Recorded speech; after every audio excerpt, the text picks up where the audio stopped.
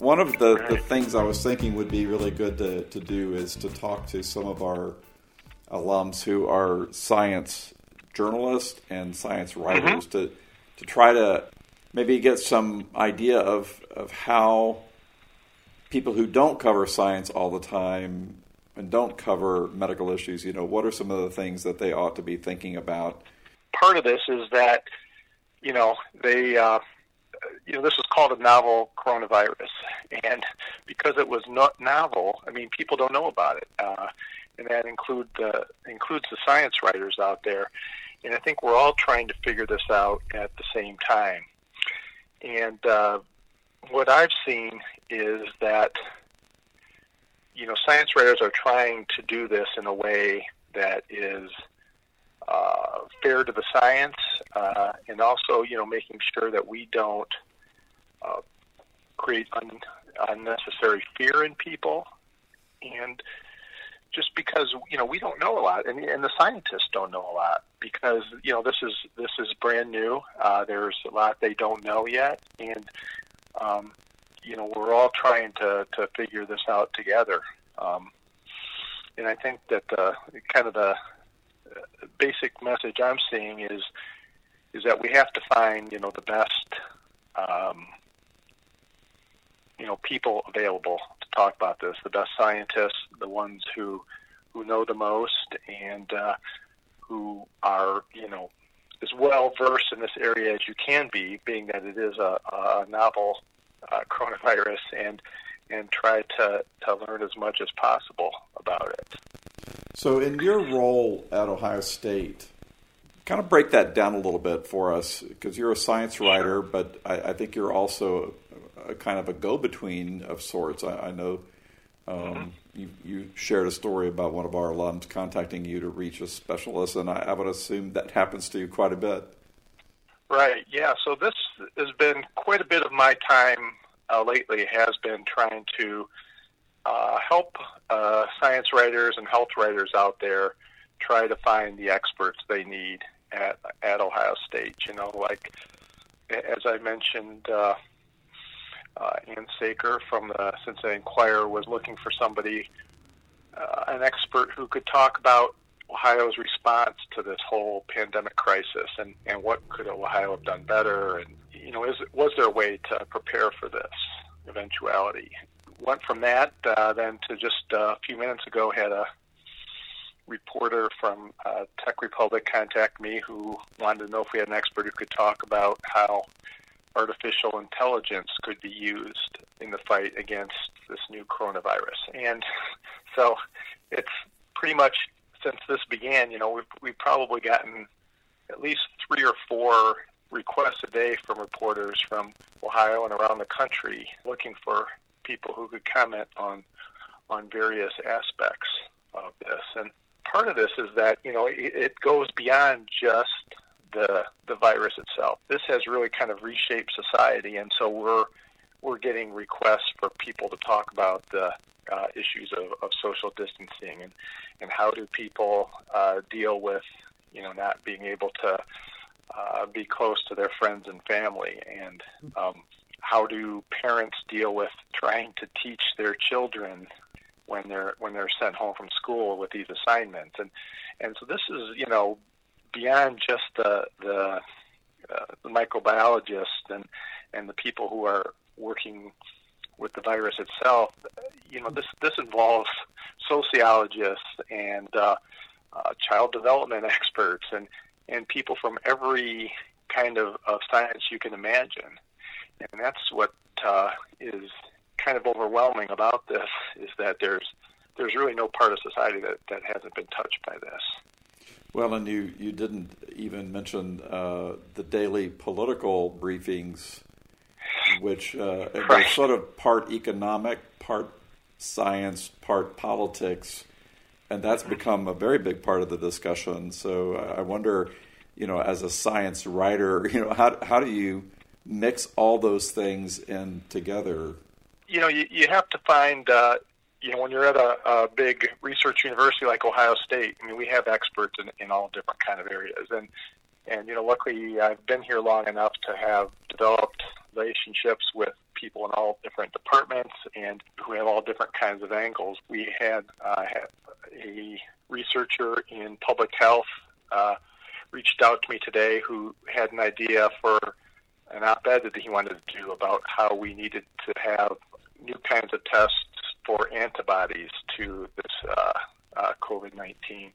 So in other words, be able to figure out who has been exposed to it and has successfully gotten past it, rather than just people who are infected now. And this will help us figure out, for instance, how many people have been infected and maybe not had serious symptoms, which is one thing that we need to know how far this has spread.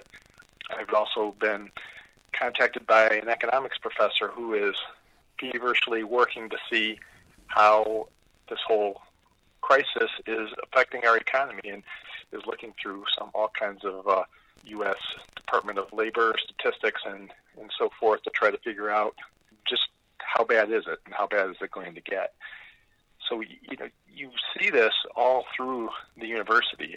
As I mentioned, I don't think there's any part of the university that's unaffected. In fact, I have one of the writers in my office who contacted a music professor to talk about how people can use music to deal with the emotions and deal with the heartbreak that they may be going through because of this, and how does music soothe us. So it really is pretty much anything that you could possibly want in science is involved here. Yeah, this is a phenomenon that it's hard to find any kind of precedent for it, or right. Anything that we can really point back to. There have been pandemics before, but it feels like with social media now, there's a right. whole new element. The political, landscape is very different. In your own writing, in your own job, do you have writing assignments related to this, or are you busy right now being kind of a broker? No, we've definitely, all the writers on my staff, we've been encouraged to come up with, ideas that we could write about. I did write about, for instance, I think I kind of obliquely mentioned it earlier, but we had a child development expert who was talking about how when her children were let out of school, she is not obsessing with making a schedule for them like a lot of parents are. She's not worried about making sure they do all their school assignments every day, for instance. And because this is such an unprecedented event, she thinks it's not, you just can't force kids to do that, and that parents are not in the position to be teachers. And so she was wrote a little Twitter feed on this, and so I thought that would be an interesting story. So I contacted her and wrote about that for our website, and also sent that out as a news release. And the Associated Press picked up on that, and they did a story, for instance. Another thing that I've done is taken some of the stories that we would have normally done and found a little different angle on them. For instance, we had a researcher that looked at how people reacted to the Zika virus crisis when it came up a couple years ago, and how did they, this was a communication researcher actually, and how did people process that information and how did it affect them, and just happened to be published just recently.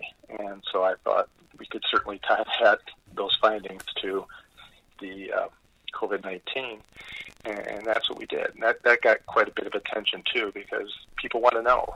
They want to know how this is affecting all parts of our lives, including how we respond to it as news consumers. So we've certainly gone out of our way to try to find ways to write about this, because when you work at a university, you have the experts around you, and we have to find ways to make sure that their knowledge gets out there and can help people who are a little scared now, who want to know what's going on. One of the things that is different now than even 5 or 10 years ago with all the social media, and with partly with the decline in the traditional media too, is there are more opportunities for our faculty to communicate directly with the public. And one of the things that I've encouraged our faculty to do in this crisis and others is to write themselves, is to write publicly accessible pieces about their science that might be applicable to the pandemic and how people respond to it. And there's avenues, there's places where this can be published. Places like, I don't know if you've ever heard of The Conversation, which is a website that publishes articles by researchers for the general public, and even places, self-publishing sites like Medium.com. I've had some of our faculty encourage them to write things for that which we can promote through our channels and help them reach the public directly, so that science writers like myself are we don't have to tell all the stories. We can have and help our faculty, our researchers, to communicate directly with the public. What would you say is the main way of distinguishing a science journalist and a science writer? I mean, you obviously study journalism, so I'm sure you incorporate a lot of journalistic techniques, but what's the distinction that you make? It's actually quite a issue. In the professional organization which I'm a part of, the National Association of Science Writers, that's a thing that's discussed all the time, and there's actually a little bit of tension there, because the journalists, the people who work for the media and freelancers who write mostly for the media, want to make sure that people understand it's a little different than people such as myself who work for a university or some other kind of institution. Now, I think on a day-to-day basis, I write pretty much the same way I wrote as a journalist. I guess the only caveat is that I only write about science related to my employer, Ohio State. And, I'm not going out of my way to find, negative stories. But, when you're on the science beat, you're pretty lucky, because most of the news is good news. It's the latest findings, the latest research that helps the public, and that's, fun to write about and fun to read about. So I think there definitely is a distinction there, but to me it's not as big a distinction as some people might think. Obviously, you're going to read something that I write with knowing that I write this for Ohio State, and it's not the same as if I wrote it for the Columbus Dispatch or the Athens Messenger or the Washington Post. There may be a little bit less of such a wide outlook than you would get from a publication like that. But at the same time, I definitely have to have the same kind of journalistic standards and make sure everything I write is accurate and true. How has your daily work been affected by the virus? I mean, what kind of precautions are you and your colleagues taking? I mean, the biggest one is Ohio State, like most universities, is pretty much shut down, and as far as the students go, everything is online. I'm working from home now. I have to do all my interviews by phone, which is not always the best way. I don't like it as much. I would rather go to a scientist's lab or office and meet with them and talk to them in person. I just think it makes often for better stories, but it's something we have to social distance even in the communications business, which is hard. But other than that, I mean, it's mostly just getting used to a faster pace for me. We don't have to put out content every day normally, like a journalist would.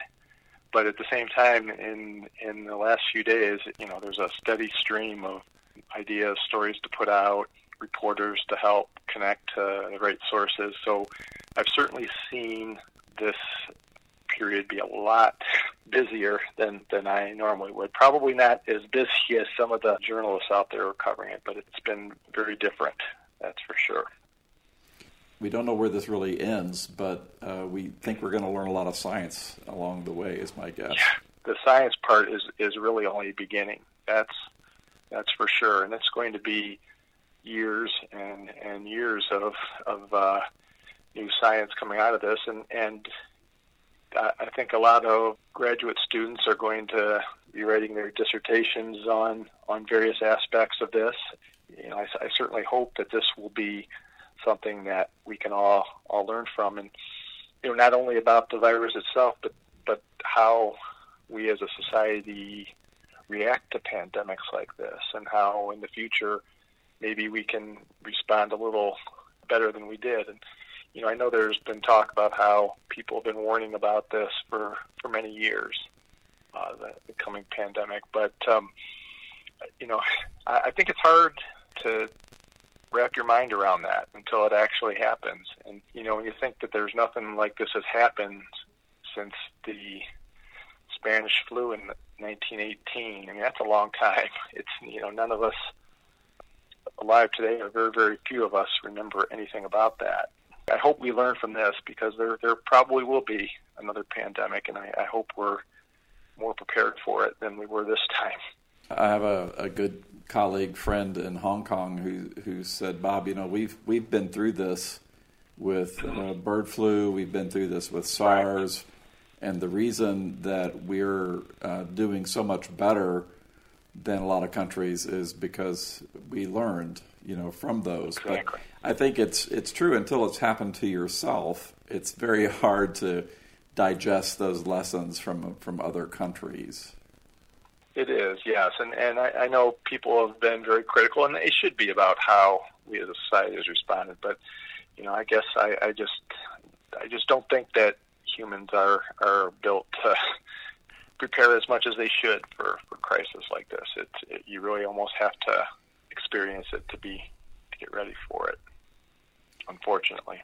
Well, I hope that some scientist in the state of Ohio comes up with part of the solution for this, and that could be Ohio State, could be one of the other institutions. It has been interesting to see Ohio in the spotlight because of the governor taking a very proactive role, but let's hope that some scientist in Ohio plays a very meaningful role as well.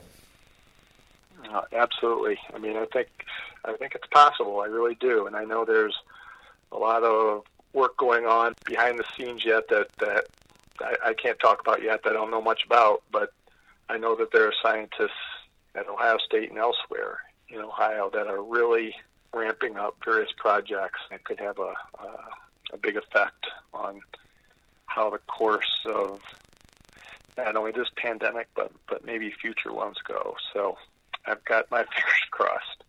Well, we look forward to reading your story about it. Okay. All right. Well, thank you.